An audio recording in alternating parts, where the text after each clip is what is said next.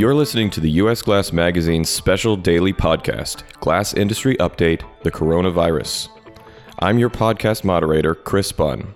This podcast is designed to bring you the latest industry news surrounding the business disruptions in our industry caused by the worldwide pandemic. Be sure to check in daily for a new podcast with the latest updates. And now I'll turn it over to Deb Levy, publisher of U.S. Glass, who will give you an update and introduce our special guest. Well, thanks, Chris. I hope everybody is glad that we've made it to Friday this week. On Monday, I have to admit, I had a few doubts that we'd all get through this week, but we're all here. It's Friday, and we're looking forward to the weekend and a little bit of rejuvenation time. Welcome back. I'm pleased today to have as our guest Ashley McDonald Miller. Ashley is the Restorative Care Analyst for Hughes Homes, and she holds a Master's in Public Health degree and is responsible for helping to keep a number of institutional clients healthy. So we're very pleased to have Ashley with us today to talk about some of the things that companies can do logistically to keep their companies safe. Welcome, Ashley. Thank you. I'm happy to be here, Deb. We're thrilled to have you. Let me ask you a question to begin with. We have a lot of different situations out there in the glass industry right now. We have some companies that are closed altogether. We have others that are sort of on what I would call subsistence management. Most people working from home, people in plants, will call areas, in the office, and then others where they are very essential and doing creating product that needs to go out right now, which are almost at full speed. Can you take me through some of the things that these companies should be looking for every day? Perhaps areas where they could be having problems, they don't know it. Ways that they can just double and triple check keeping people safe from the virus. Absolutely. I would say that's kind of a multifaceted question. So first and foremost, it's going to depend on the company's structure, if they're working remotely, or if those personnel are still reporting to the office. It's two different types of groups of people, I guess, we'd be looking at. So if they're in the workplace, there's preventative measures that they can take as far as that social distancing term that we've been hearing. So maintaining that 6-foot gap between personnel at all times. And if you do have to be in a room with someone, trying to limit that to that 15-minute time span that the CDC is recommending. And of course, if your company is allowing it or you're able to do so working remotely and utilizing tools like we are today to connect virtually is going to be one of the best preventative measures that we can take. Okay, that's good to know.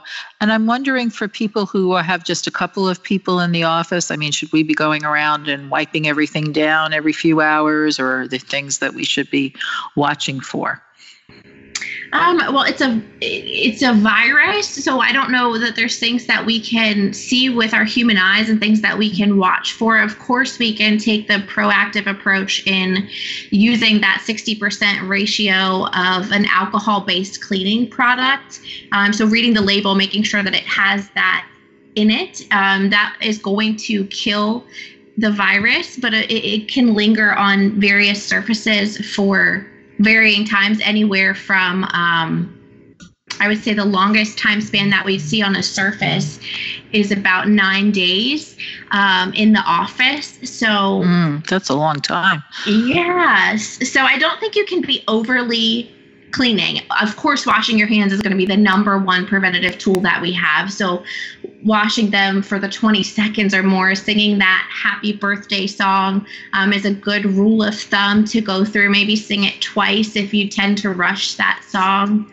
I know when I do our training here, I will actually set a timer and have people raise their hand when they think it's been 20 seconds. You'd be surprised at the amount of people that don't make it to 10 seconds before they're raising their hand.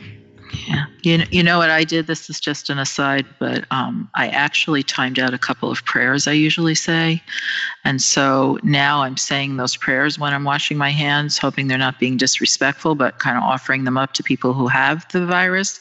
And that actually keeps me getting all the way through instead of kind of fading out in the middle because it's a prayer. No, I love that because that introduces a little bit more of who you are and allows you to share in that way. I think that's a great alternative. Yeah, it's worked for me anyway. So Ashley, let me ask you, do you know, most of our listeners are involved in glass and metal. Do you know about how long that virus is going to live on, let's say, a glass surface or a metal surface? Yes, absolutely. It's interesting because I have read many different things, but to give a perfect answer to that question, on a glass surface, it's going to live up to 9 days, which is really a long time. Oh my goodness. Yeah. Yeah, that's more than a week. And on metal, I've seen it be anywhere between 7 to 9 days. And so just making sure that you're going back over those surfaces, maybe making yourself a checklist of when you cleaned it last so that you can do it reoccurring in those time spans of the 7 to 9 days. Good to know, because I know most people will be wearing gloves when they handle those surfaces, but by that same token, that could transfer the virus to the gloves then, so you have to be careful about that too, I would imagine. Yes, and understanding how to take those gloves off properly is so integral when dealing with a virus or any contaminant, because unlike the flu, the flu will last on surfaces typically 48 hours, so we're talking an extensive amount of time if we're looking at 9 days as compared to a normal 48-hour flu virus. I see. Is there some place that our listeners can go for resource on proper glove removal procedure? Absolutely. The CDC is going to be the number one resource that I would encourage everyone to go to with the pandemic. They're going to be on top of the latest information that's out there. And with a surplus of information, you want to make sure that you're getting the most accurate information possible. So local resources are great, like your health department, local hospitals. They're going to know the answers to those questions, but a way to be 100% sure that you have the most up-to-date and accurate information is to go through the Centers for Disease Control. CDC.gov, right? Yes, you got it. Good to know.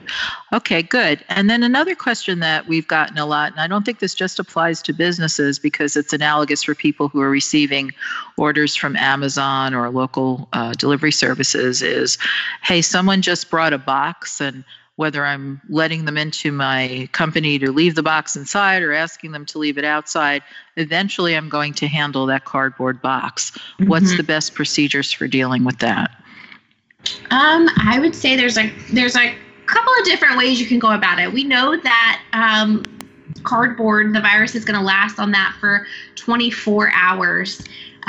So we want to make sure up to 24 hours. We want to make sure to take that extra step, unless it's something that you need to open as soon as you get it. I personally would just let it sit there for an additional 24 hours, make sure that the virus is off of that surface before I'm handling it. If I had to handle it prior to that, I don't think it's a bad idea at all to use that 60% alcohol-based cleaning product. And as preventative as it's going to sound, using something to clean it off with that product before I choose to open it.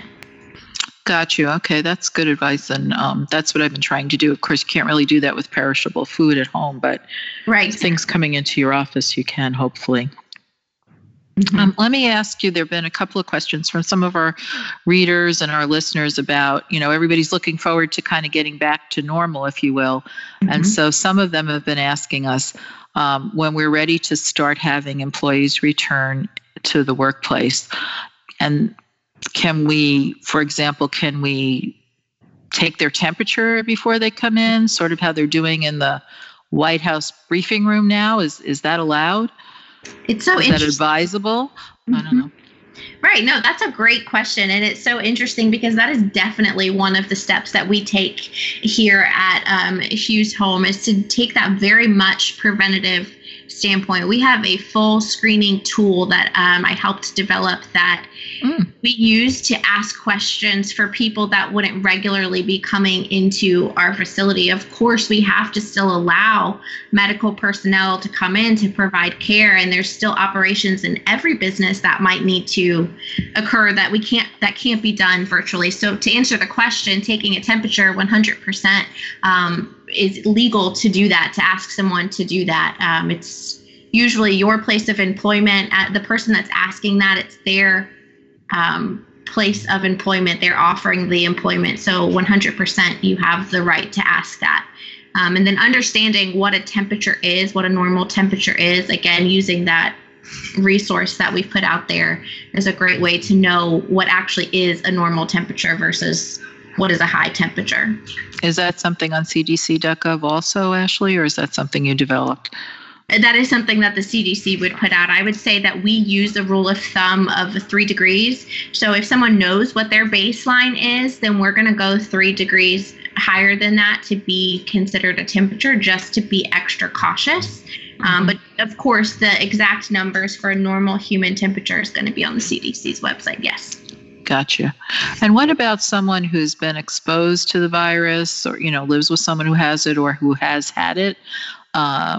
Is there any problem with asking for a doctor's, what we used to call doctor's lines, a doctor's note, that they're okay to return to work?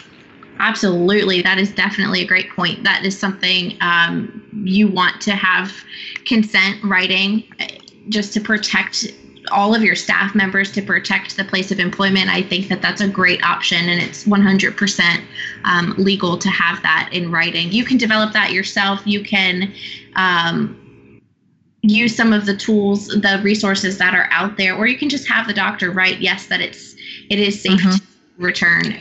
A good rule of thumb is 14 days is what we are using. If you think that you've been exposed to someone, if you're experiencing symptoms, if your household has been exposed to someone, especially with the population we deal with, for those that may not know, they are in that high risk population. They're 65 and older. So we have to be overly protective about that. Absolutely. And, it's funny too, when you think about protecting your office, we kind of went through when the virus first made its appearance and identified that, we needed to communicate with the cleaning crews. I think most companies, if they don't do it themselves, they've hired those services out. And what kinds of things would you want to talk with your cleaning staff, whether it's internal or external, about during this time?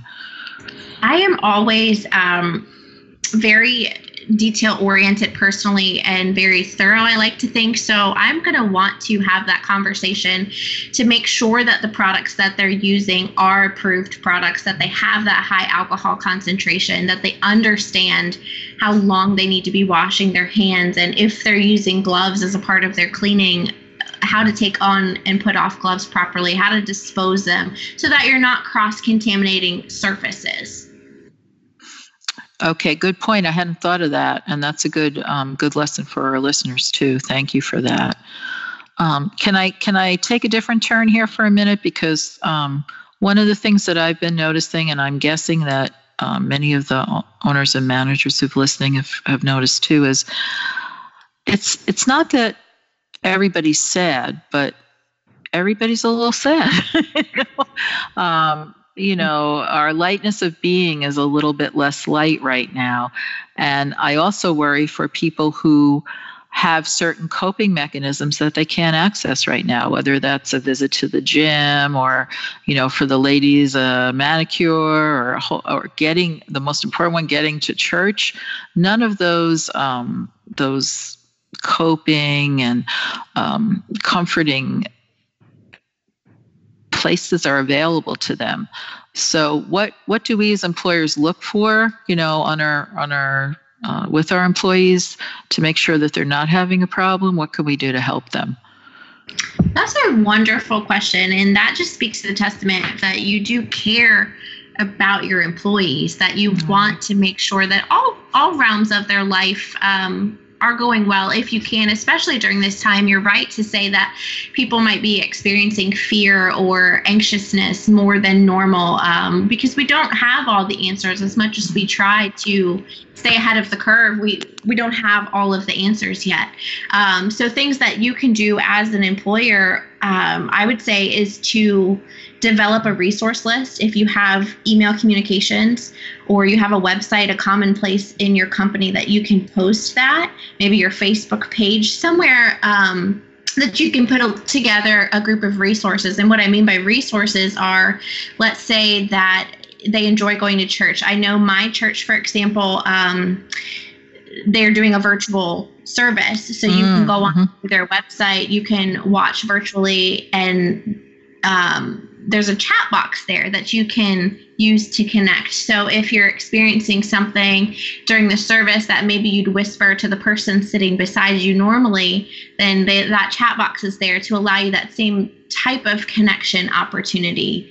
And then, of course, getting your endorphins flowing and having that workout and that release in that way with this extra added stress is going to make us in a better mood, make us feel better. And believe it or not, it's actually a great preventative tool against this virus, because they are finding that people that are in the quote unquote healthy category are responding better, meaning that people that are at home feeling like they want to contribute, want to help in a way, they can help just by taking care of their health in this downtime. And adding that to the resource list, a place where they can get free workouts, a place where they can look up things online to do, or even offering that virtually as a staff. If someone, you mean like, I didn't mean to interrupt, but you mean like free workouts online and things like that? Absolutely. Yeah, gotcha. Okay, good to know. Yeah, that's a good point. Well, Ashley, you have just been tremendous. I am so thankful that you were willing and able to come on with us today. And I'm just wondering if there's anything else you wish that we had covered, or any advice you want to give to people listening. I would just say that, if people are looking to do their part, to just stay home and virtually connect. And, in this world where we're used to connecting to people, just reach out through phone, through virtual connection. Don't isolate yourself, but definitely do your part and stay home, and lean on these resources like this podcast to help stay informed and current as we all go through this together. Well, thank you. Good advice, and we really appreciate it. Appreciate your being here today. Thank you. And we'll be back in just a second with our updated list of what's going on in the industry, and it's a long one today. This podcast has been generously supported by Glass.com.